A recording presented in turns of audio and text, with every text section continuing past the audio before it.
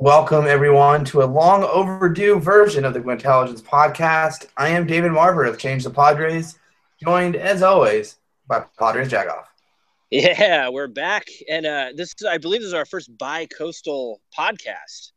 It For is. those that aren't in the know, the city of San Diego has successfully ejected David Marver out of the state. Actually,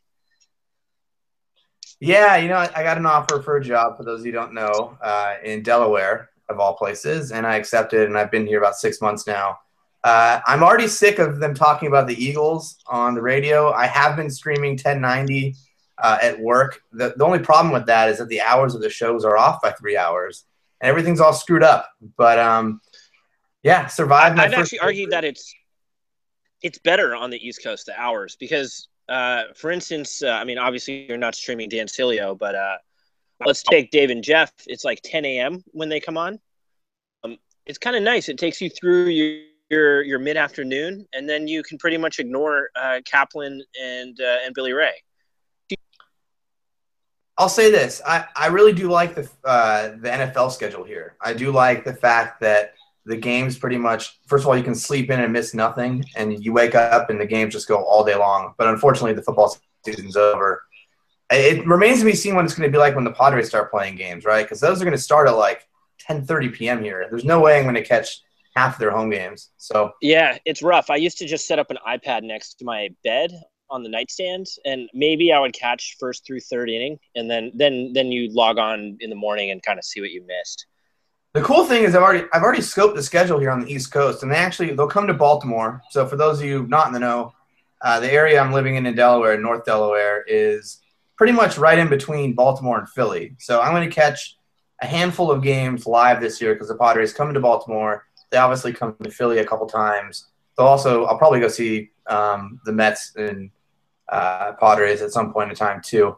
So I won't be missing them completely, especially when you compare it to 2 years ago when I went to 0 games. But it's going to be an interesting year. And on the plus side, by the way, in Delaware, I've discovered that you actually get on your basic cable. I will get Phillies games. I will get Orioles games. I will also get the Mets, I believe, and one other team. I think the Nationals. I think you get 4 on the basic cable there, which is pretty killer.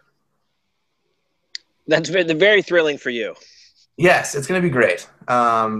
Anyways, a lot has happened to the Padres roster since the last time we talked. Been an interesting offseason. Obviously, a lot less interesting than last year, but still somewhat interesting. Where do you want to start? I don't know. I was trying to recall who on the podcast last year, literally, 9 months ago, was basically predicting this exact scenario happening. Was it you? That was not me. I'm going to open a beer here to admit this one, but that was definitely you. Strangely enough, you were the optimistic one. I was giving the doom and gloom scenarios on the budget, the finances of the team, the future contract obligations, and it looks like all of that has come to fruition. I will agree. I was a little bit optimistic last year, but it's hard to find someone who wasn't, like, at least buying that they were going to be able to compete. I will say that I consistently said the Dodgers were still the favorites. However, I will say that this kind of justifies something I had been saying for years and years. The Padres can't just expect to build a winner overnight. And when I say that, I mean you can't just expect to build a winner in one offseason, right? Like, you're restricting yourself to only the bargains and only the types of players available that one offseason. And when they do that, you end up having to trade for Matt Kemp. You end up having, you basically leave yourself with no flexibility on the types of players you can add, and you leave yourself with giant holes in the roster. And, unfortunately, they hadn't been building up the roster consistently over a few years because I think, had they been doing that, had they been picking and choosing correctly the years leading up to last year and they were willing to put up that payroll, I think they could have put together a much better product than the one they tried to put together so hastily. Well, I've said this many times, and it's why I usually disagree with the national media just taking a dump on A.J. Preller. But I don't know if you believe the assumption, which I do, that ownership and Mike D basically forced the issue during the GM hiring, that whoever they hire will turn the team around in 1 year. I don't think anyone could have executed the plan better than AJ Preller did. Not Yeah, to I say mean, that it worked well, because it didn't, but it was an impossible task, and I just can't think of another scenario that would have worked better, short of raising payroll $100 million. I will say this. I think that you're right in the sense that while last year didn't work out, there still was a possibility that it would have, right? There was that probability that, it might have been a low probability, but there was still a probability that things came together and they played well. It just wasn't likely. But in years past, under Burns and, before that, some of the Hoyer years where they were just so thin in the roster, there was almost no scenario you could even conjure up in a million years that had the Padres going deep in the postseason. So well, and on I top will of give them that, credit for putting something out there with a prayer, right? Like this year, I think you and I, and we'll get to this later, I think you and I are in agreement that they just don't even have a prayer this year. But at least last year there was a conceivable way that it could have happened, and I credit them for that. It doesn't mean that I absolve them of everything else going forward or anything else in the past, but I give them credit for last year, even though it didn't work out. well, and we've said on the podcast that having a competitive team and raising attendance has a material effect on the team, which I wrote about a month ago. That based off the attendance figures, it's somewhere $13-15 million in additional revenue. That being ticket revenue, which is almost pure profit for the team. And I think given a competent team leadership, that folding that money back into payroll is a material improvement to the team, which we're not really seeing this offseason, but that's an entirely other issue. As far as the prospects for this season, I mean, they're not good. I don't know if you looked in the draft folders on the blog, but it'll be out at the time this podcast gets posted. But I sat down and thought of the scenario that would lead to the team actually making the playoffs. And basically, I guess it's possible, but it requires like 12 different things to go right. And if one of those things doesn't go right, then it's done. It's over. And it's relying pretty, it's the same thing we're used to, that, we need Andrew Cashner to pitch twice as well as he did last year. We need Will Myers to break out and become a 4-5 WAR player. There's just a whole line of things. Alexei Ramirez needs to return to being a 3 WAR shortstop, and you knock out one of those and the entire building collapses. So it's unlikely, extremely unlikely, but I decided to be optimistic about things for a short time. I guess I think you're probably more optimistic on that than I am, because I honestly can't come up with a way that they make it. Like, even if Will Myers has a breakout year, let's say he hits 30 home runs at first base or whatever, and let's just be clear, his ZiPS currently projected for 15. So that's, twice as much as he's projected for. Let's say Austin Hedges has a good year at catcher. He and Norris, combine for a great tandem there. Alexei Ramirez has some sort of bounce back. Hey, real quick, what else? Quick trivia question. Who did ZiPS project as the team leader in home runs next year? I think is it the Rule 5 guy? Jabari Blash? Jabari Blash. Nice. But, okay, so here's the thing with ZiPS, just so make people that are listening understand. ZiPS assumes full playing time for all players, pretty much? No, it does not. It takes into account projected number of at-bats. So it actually projects Jabari Blash to be the team leader in home runs in only 440 at-bats next year.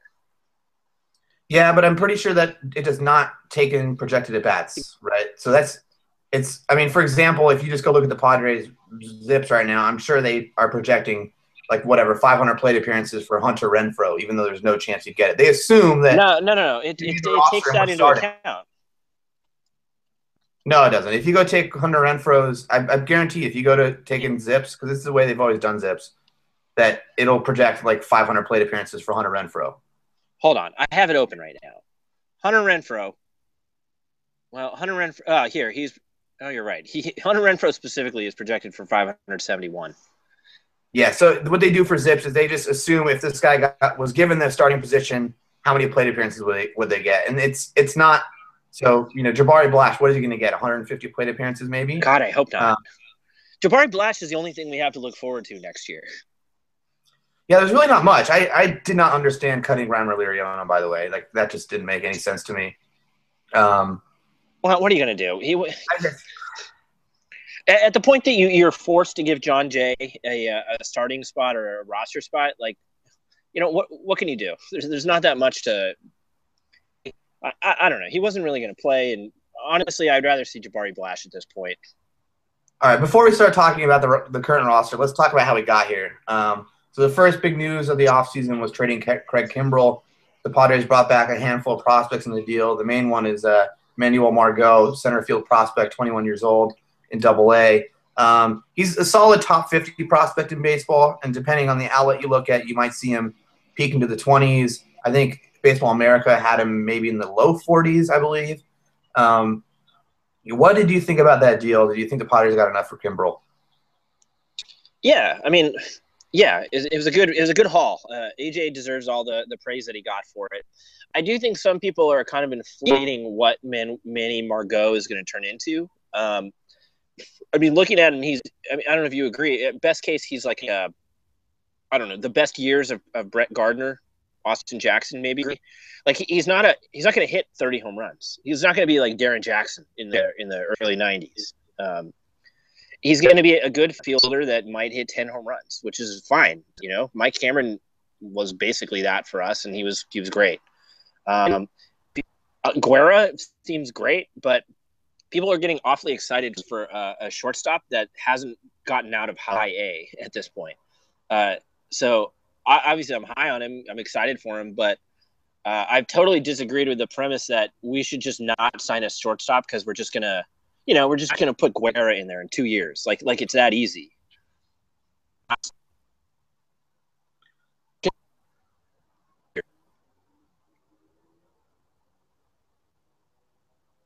I'll say this. When the trade first happened, I wasn't super thrilled about it. I'll take that back a second. I thought they got a decent haul for him. I don't think it was like an unfair trade. I don't think there was like a huge winner in it.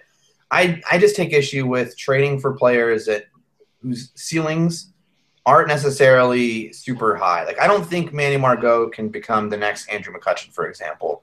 I don't think Javier Guerra is going to turn into a 4-WAR shortstop. I think they both have reasonable ceilings to be starting players, but when you're trading away literally one of the best players at his position in a long time, and I know relief pitcher is probably the worst position to have the best one at, I still think you need to be pulling back at least a top 25 prospect guaranteed.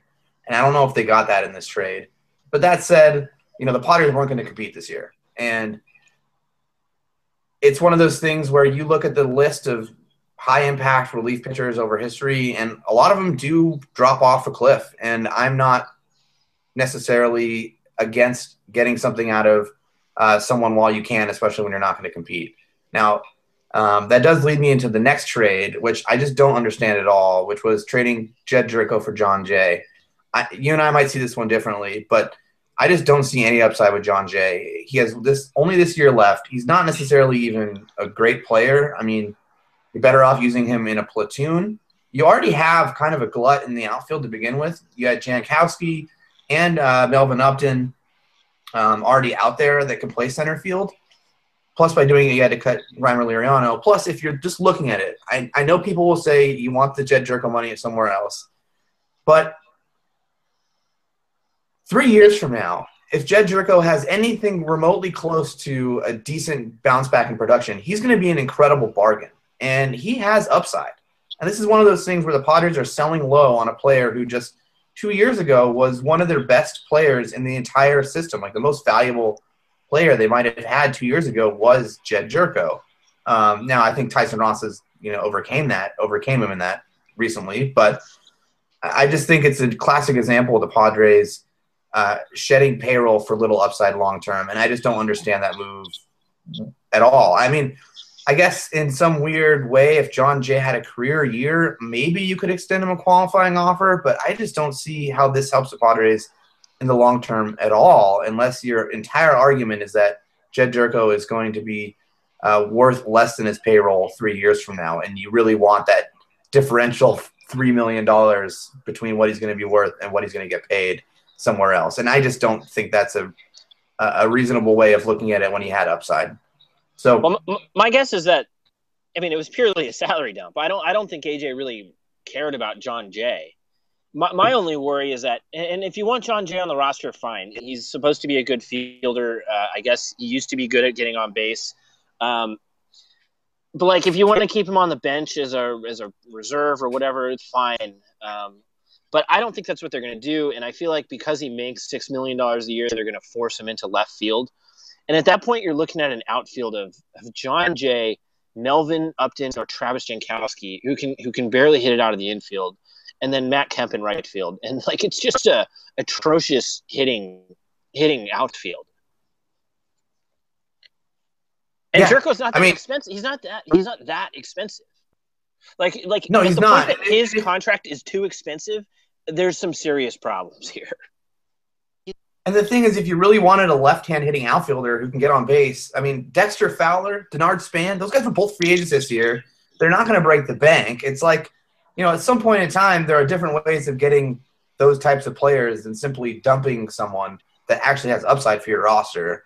And, this also goes back to the fact that, when they re-signed Jed Jerko, Ron Fowler went on to the freaking interview table with him right after signing the contract and saying he's glad he's going to be part of the team for the next, what did he say, 6 years at the time? I have the interview in front of me. But, now that's not coming to fruition again. And it's just one thing after another. You didn't have to trade him. It's not like he wasn't going to play this year. I mean, he's not worse than Corey Spangenberg. He is better than him. I just think this is another one of those trades where the Padres were trying to avoid the worst case scenario instead of trying to build a World Series contender. And that is something that I've seen them do so many times in my lifetime. And it's something that, quite frankly, until they change that, they're never going to go anywhere. There's going to be baseball's perennial loser, which they are. I mean, I don't know if you realize this, but at the end of the year, the Padres had the worst winning percentage as a franchise in the history of baseball of current active teams. So not including the defunct teams, but if Tampa finally passed them. So we now have the worst franchise. And so it's just one thing after another with this team. I will say this, though. So they followed that up. Moving along here, because I know we don't have much time. We have to cover the whole offseason. They did follow that up by signing Alexi Ramirez to play shortstop, so we don't have to deal with Alexi Amarista. I know that breaks your heart a little bit, but we at least won't have to deal with Alexi Amarista getting 400 plate appearances this year. Yeah, now we can look forward to Alexi Ramirez getting 400 plate appearances and probably accomplishing exactly the same thing. I will be surprised if he's not an improvement from Alexi Amarista. I really will be, and I know that his numbers. He was awfully bad last year. Wasn't part of that influenced by poor peripheral numbers that don't necessarily translate year to year? What about the year before? Let me try to pull this up here in a second. I will say this, though: if you were, he's not getting any younger. Also, I mean, he's 34. No, I know that. But if you had to pick a point. Hey, I take that back. He was actually good in 2014. Okay. Okay. Well, look, I mean, it's fine. It's fine. Look, we're not going to win next year. It's fine just to make the fan base happy that Alexi Amarista won't be playing. Besides, I'm off the Amarista wagon. I'm on the Blash wagon now.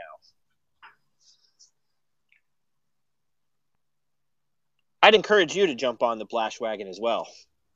Oh, I'm totally up for that. Like, look, I know they traded Jerko for John Jay, but I really don't see any upside in John Jay. I think there's maybe a 2 or 3% chance of him having such a great year that you could extend a qualifying offer and get something back for him. I mean, otherwise you're going to get a small piece from at the trade deadline. I'd much rather play a Rule 5 player who has some offensive upside and just see if he can stick. I mean, the Padres for years were the team that didn't do that, and we watched other teams do it. I know Everth Cabrera is a rare example to the contrary, but the Padres, for example, gave up on Jack Cust. He went and had a great year for Oakland, a great series of years.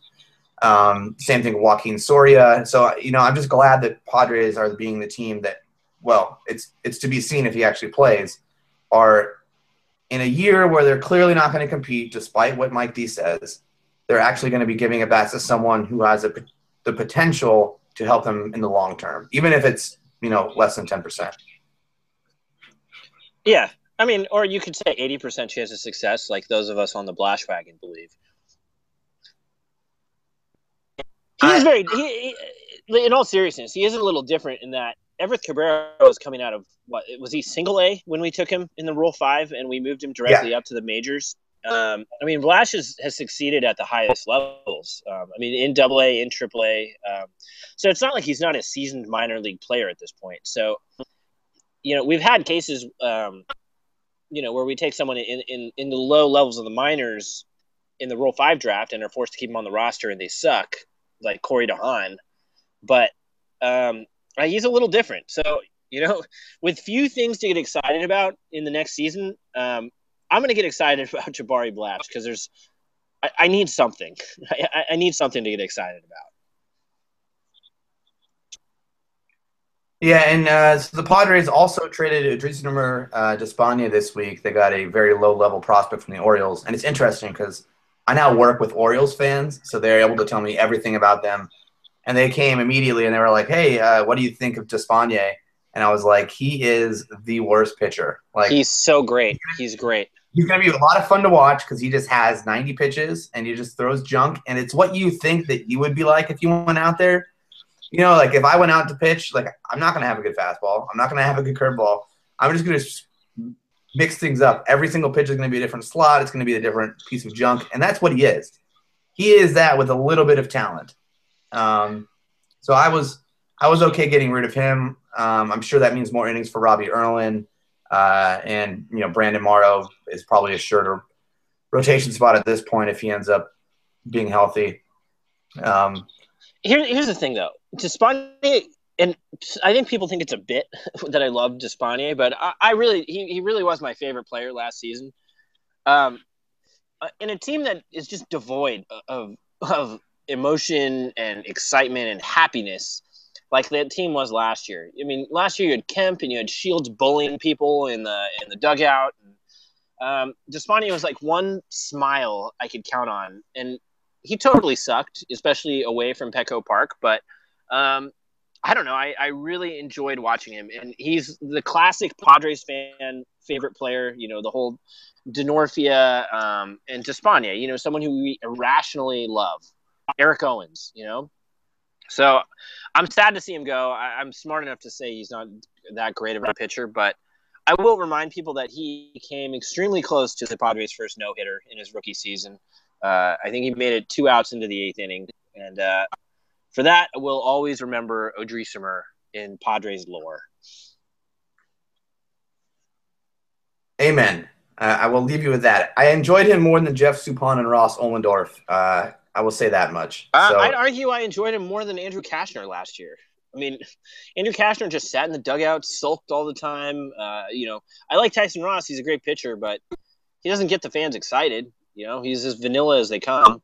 Shields is glowering at everyone in the dugout and bullying them. Like, we need something. We need something to smile about. Everyone makes fun of Alexi Amarista, and he totally sucks at baseball, but at least he has fun out there. And, like, I know that's not something that we can really track statistically, and it really has no impact on the team. But for a fan, sometimes it is kind of nice to see a player have fun on the field.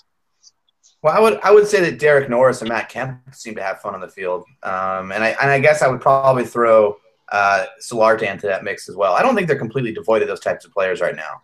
Whether or not they're good, it's an entirely different question. But like I don't think they have completely vanilla players, even if I agree that Tyson Ross is pretty boring. I honestly couldn't tell you a single thing about Tyson Ross other than his ability to pitch. Real quick, before we get into the direction of the team, I guess this is kind of tied to it, but as we've heard, Mike D says we're competing, right, in 2016. They're refusing to call it a rebuild, which, whatever. We all know what it is. We're not blind. I assume it's PR and marketing, which, fine, whatever sells more tickets. But not trading Tyson Ross scares me to death. And not trading Kashner scares me to death. You've got an asset, right? And I know the general discussion is, hey, look what AJ got for Kimbrel. It was more than what he got offered at the trade deadline. But you're talking about Ross and Kashner, who a year ago, pretty much everyone was certain that they were going to miss time with some kind of major arm injury. And I kind of agree that maybe he could get more for them later in the season. But there's a risk premium that needs to be taken into account also of an injury. And I'm just going to say it would be the most Padres thing ever for Tyson Ross to have some kind of arm problem, need Tommy John surgery, and lose all trade value in, let's say, June. So it scares me to death. And me, I like to play it a little safer. I would have cashed that in if I could for what I could get now.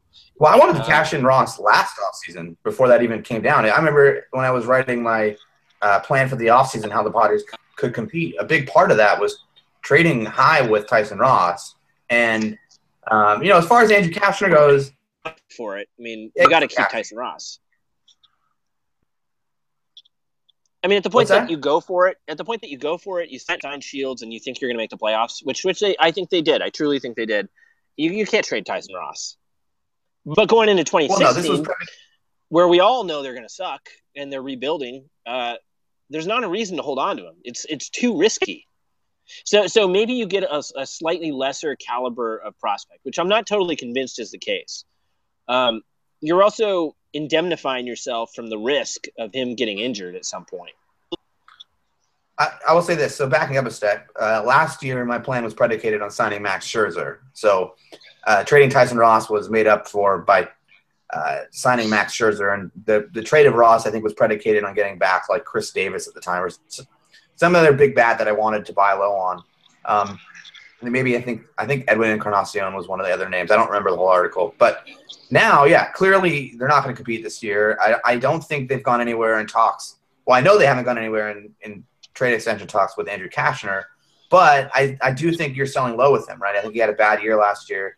I don't think it's inconceivable, knowing his stuff, that he could have a couple great, like maybe one great month to start next year, and he makes himself very valuable at the trade deadline. Whereas with Tyson Ross, yeah, I think with him, especially given that he does have an injury history, given that I don't think by the time he hits free agency, I don't think the Padres will be in a position to truly compete. I would trade that piece. I definitely would. And I think it is a little scary that this team – I think that had they not traded Dred Jerko, had they not made that salary dump and traded basically sold low on that, I would be a little less concerned. But the fact that they're not selling high on one of their assets who's injury prone, and they sold low on another one just to save a couple bucks, the combination of that in one offseason is really disappointing to me. I will say about Mike D, we've had a bunch of shady team presidents since, going back a long time. With Tom Garfinkel, it always seemed like you knew that he knew what he was saying was bullshit, and he was just a lackey for Jeff Morad. And fine, more power to him. He makes a good dollar being team president, whatever. With Mike D, I think he actually just is dumb enough to think they're actually going to compete. Like I don't think, I think he thinks they're actually going to compete. Is that really a better thing? Like, is it really? No, I don't really think at a point where it's better to have a team president and leader that is totally incompetent, as opposed to someone who's calculating and at least competent in what they're trying to do? I don't know if I would make it that dichotomous of a argument. I don't think Tom Garfinkel necessarily knows how to win in sports, but I do think that wasn't his goal. I think that might be Mike D's goal, and he's really bad at it, and he thinks this team's actually going to compete. I don't know which one of those I want. I don't want either of those. I don't think we have to choose between awful and more awful. And let's not talk like Mike D has a long history of success. Like he doesn't at all. He had one job in Miami, right? He was the president of the team. He had one job, which was to secure taxpayer funding for renovation of the stadium. He totally failed at it. Which is why they didn't fight to keep him in Miami. And during his tenure was also the time where Jeff Ireland, the GM, was probably the most unpopular GM in history down there. People literally protested on the streets with bags on their head, all under the D tenure. And then he basically fails upwards into the Padres job. I will agree. I don't think he's sinister per se. I also don't think Tom Garfinkel was sinister, but I do think D is fairly incompetent. And let's not forget it was Mike D who during the Jeff Burns year where he got fired was the one who really believed that team was going to compete for the playoffs. or at least publicly said that was the reason why they fired Burns for the false expectations. Yeah, Totally aside from all of the off the am field failures, which I've detailed plenty of times on the blog.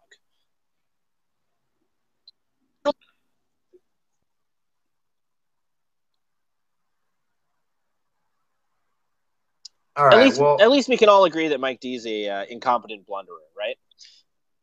I think that's certainly fair at this point. I wouldn't say that he hasn't earned that.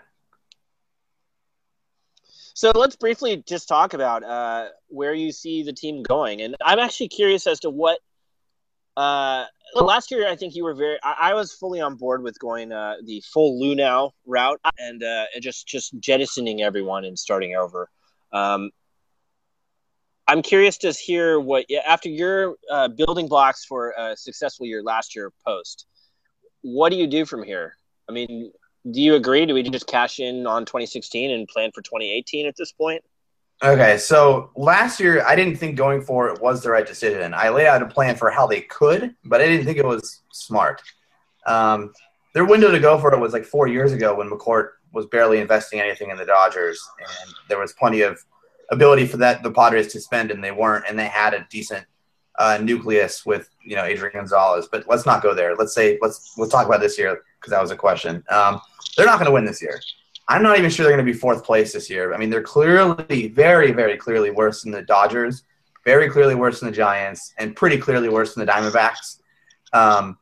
I would even say that the Rockies at this point are heading in a better direction. I know that some of the trades they've made haven't brought back enough prospects. I know that some of those trades have been panned, but I still think they are at least grasping that they aren't going to compete and that they're trying to build something long-term there.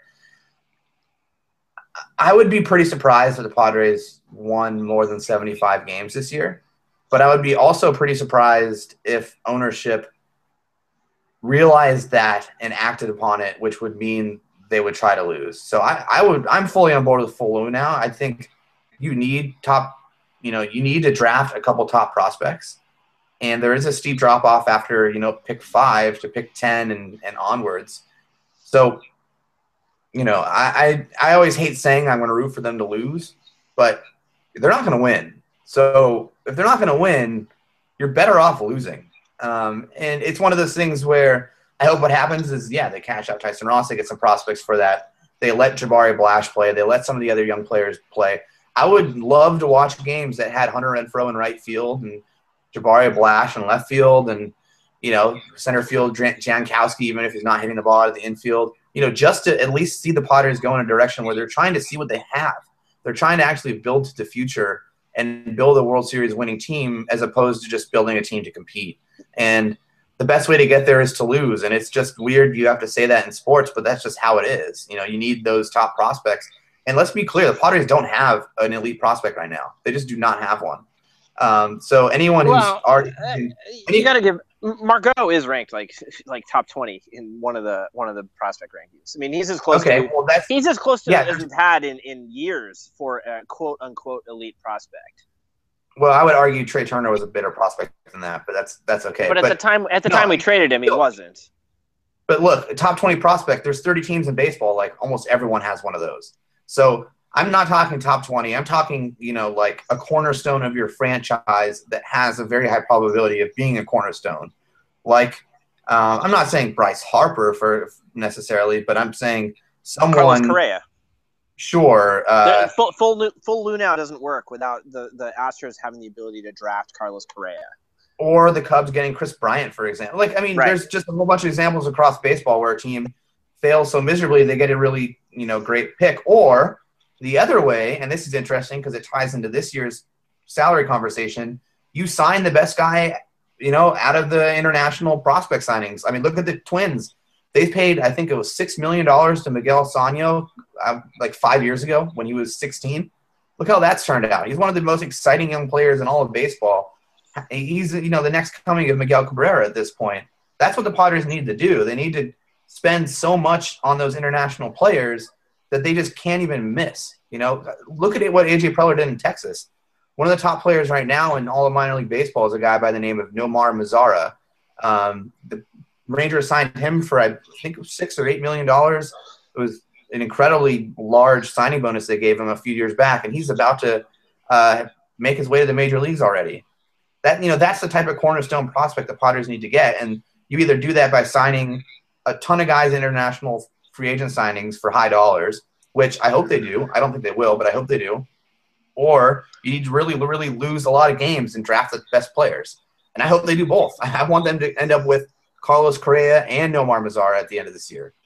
Not those exact players, but, the next coming of those players. So we'll see. I don't think they're going to do that. I think they'll probably hold on to Cashner, probably hold on to Ross, maybe trade one of them at the deadline, and, mosey on into 70 wins and the 8th pick in the draft. Like, that's probably what's going to happen. Classic Padres. Yes, totally classic Padres. Well, I mean, here's how I'll finish this. If this year's Padres magically turn into the 2010 Padres and they win 90 games, great. I'm not going to be upset about it. It'll be exciting. Unlike some people, I still live here and go to games, so it is nice to go on a Tuesday night when it's cold and it's empty. To have a team that's a little exciting. And I'll take issue with Mike D's strategy on this, thinking that only veteran, players are exciting.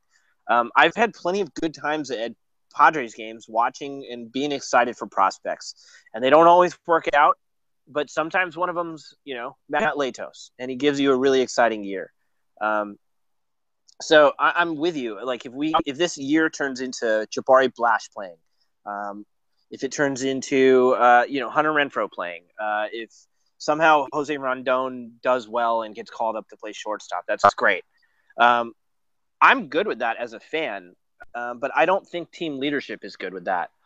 And that scares me, that people like John Jay, who I'm not going to attack the guy, like, I hope he does well, but he's not that great of a player even at his peak. And if he's eating up a roster spot and a starting lineup spot, taking away from someone who could help this team beyond this year, then I have major issues with it.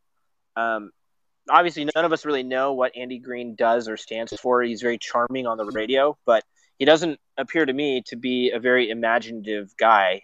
Maybe he'll surprise us. Maybe he has direction from leadership to play the veterans and quote unquote compete. I don't know. I just want to emphasize that, like I really hope the Blash, Rondon, and Renfroe thing happens to give those guys playing time, but that's not nearly enough, right? Like, that needs to be a really small part of the puzzle, where they're also trying to get those top draft picks, where they're spending $20 million in international signings this year, bringing home, at least 3 of those top 10 guys. Like, that's what the Padres need to be doing. That is their route to success long term. Right. Because that's the hope. I mean, the international, and you've said it and you've written about it, this year is critical for the international program for the Padres. Given where the collective bargaining agreement is, given the bonus pool room for the Padres, the possibilities of breaking the rules basically and signing as many people as possible for as much money as possible, this is the year. I saw Dennis Lin in the UT had already hinted maybe mid-teens spending, which would be good, I think. But why not more? This is like a one-time chance at it. Yeah, no, either you're trying to win the World Series or you're not. There's no, like, mitigating that. And if, like, look, they just spent a couple $1 million on Fernando Rodney. They spent a little bit of money on Alexi Ramirez. Like, I think everyone who's realistic about how the Padres are going to get to winning a World Series would tell you that they would have been better off, and we would have all been happier if the Padres had not signed those players and they had taken that $6 million or that $8 million or whatever and just put that into some, like, 16, 17-year-old Dominican prospects who might help you a lot long term. Because that's the only way they're going to get there. There's no other way for them to get there. I mean, it would take a monumental long-term collapse of the Dodgers, which I don't think is going to happen, and the Giants, and for the Rockies and Diamondbacks' plans to fail, for the Padres to even have a chance of making the playoffs, like in 2017 even, or 2018. So they have to get a cornerstone to the franchise, and the only way for them to do that is by spending a lot of money on the international market or by really, really, really losing. Yeah, I mean, Mike Trout, there's some other. I mean, they could liquidate Tyson Ross, and they could somehow get a really close to the majors top prospect that's an impact that turns into an impact player. That's another route they can take, because in a rosy scenario, you assume Manny Margot is a productive player, right? Productive, good player. Hunter Renfroe maybe learns how to not strike out all the time and is a productive player. And then you drop in another impact prospect who comes into his own in a Padres uniform. The Padres aren't in a terrible position at that point, combined with, some good drafting, some Cuban acquisitions, some Asian acquisitions, some Dominican, long-term acquisitions. I think that's the way you go if you can do it. It just kills me that they're selling themselves short by gambling, holding on to Ross and Cashner and any other asset they have that they can get anything for. Norris, whatever. Yeah, well, dumping the ones they don't need to dump, like Jed Jerko, just to throw that in there too. Yeah, but again, if they were dumping Jerko to clear up more room in this year's cash flow for international players, that'd be one thing. But they didn't even do that. They actually took on obligations this year, taking on John Jay, taking away from this year's cash flow that could be used for international players. Yeah. No, that trade made no sense. And anyone telling you that trade makes sense is someone you probably shouldn't take advice from very frequently. Oh, laying down the hammer on Mickey Koch right there. No comment. Well, I guess we can wrap this up. Maybe we should do these more often than every 6 months. Definitely. So I just purchased a home, by the way. So I'm going to have an actually dedicated office where I can set up my computer and we can do this regularly. Excellent. I will note that Ghost and Ray Kroc did a fine job filling in for you a couple months ago. Yeah, hey, I'm all on the train of if you want to have a podcast, someone else just grab. The more the merrier. I listen to them all. I love to listen to Padres podcasts. It is the golden age of Padres podcasts. I'm actually going to write something on the golden age of Padres podcast pretty soon. Real quick before we close, I don't think you're a big fan of Craig Elston. I saw you retweeted hilariously his Odrisamer Summer Despaigne comments from last year, but are you enjoying the Elston Gennaro podcast? I will say this. I am personal friends with Gennaro from my time at Bolts from the Blue. I think he's a good guy. I actually do like his points of view. I think Elston is just so – it's frustrating because I think he has the mental makeup of someone who understands the analytics. He gets it all. But then he brings like the Ted Leitner optimism into it, and it like that mix just drives me nuts because I think if you truly followed the analytics and everything, you would really dislike the way the Padres run their franchise. I also think, most of that animosity comes back towards the way he really shilled for Jeff Morad over the years, and how when the Change of Padres documentary came out, he was not very supportive, and he even made like some sort of comment about how I didn't include him in any of the videos. Well, I tried to. I actually went through all of his old interviews with Morad, with Garfinkel, with the general manager at the time, anyone from the team that came onto his radio station that was available to listen to online, like I did for Darren Smith and Kaplan and everyone. And he just never asked a single tough question. And so, I don't know. I think he's in a different. My opinion is, I think he's in a different place now because I don't see the optimism on his podcast. I think he's I think he's as close to a realist as we've got to discussing this between the two of them. I think there are some other podcasts that aren't maybe producing as many right now. Like Sack Fun Chris, I think kind of probably aligns with us on a lot of these points. But those that are actually producing content right now, I look forward to their podcast every week. I'm not going to lie. I'll say this. I think Randy Jones, I know he doesn't do a podcast, but he's generally pretty brutally honest about the Padres on the radio after games, especially if you tune in after the Padres lose and you try to listen to what he says. I think that's the closest you get to an authentic person talking about the Padres right now. In terms of podcasts, I don't know. I think sometimes we get carried. Even I got carried away last year, but I don't know what to tell you. I just don't. It's hard for me to take someone seriously who specifically told people who were doubting the Jeff Morad plan, who explicitly said that we weren't paying attention if we didn't like Jeff Morad. That to me is such a huge shortcoming in someone that I don't really want to listen to what they have to say, even though I still do listen to it. I'm not saying I don't listen to it. I listen to all Padres podcasts. There's not enough Padres content. Like the Scott and BR, they don't talk about the Padres. Darren Smith does, but not nearly as much as they talk about the Chargers. There's just a general. No, and the podcasts are doing great at filling in that gap, I think. No, that's exactly what I'm saying. So even though it's produced by, half the parties on that podcast I really like, and the other half I don't care for, I still listen to it. Well, that's what you get with the golden age of Padres podcasts right now. Yeah. And don't get me wrong, I'm all for extra opinions, like even Mickey Koch or Craig Elston. Like, I'm okay with it as long as it's coming from, as long as the person's goal they have in mind is to see the Padres win the World Series, and that's how they're forming their opinions. I don't mind if it's contradictory to mine. I just think that's not necessarily what you're getting out of Craig Elston. Well, I guess we agree to disagree, Marver.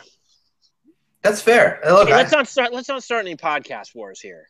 Oh, no. Don't get me wrong. Like, I think people should listen to their podcast. Absolutely. But I listen to the podcast. So it would be pretty contradictory or pretty hypocritical of me to say otherwise. I just don't. I think if you go look at the history of his opinions on the team and how those have come to fruition, I think that speaks for itself. I don't really have to say much more than that. All right. Just don't start a war with the pod guys. No, of course not. I feel like they would probably light dog shit on fire on my doorstep, and I don't want that. I got a new house. I can't have that happen. Yeah, I can see Little Mo literally flying across the country and doing that in Delaware to your house. So yeah, fly out to Philly. That's a couple $100. Rent a car, drive 30 miles down to Wilmington, and come to my doorstep and light some dog shit on fire. I would probably high five him if he did that. To be honest. Yeah, but I would too. Yeah, especially given the snow right now. It would probably melt away some snow. Well, let's do this again, Marver.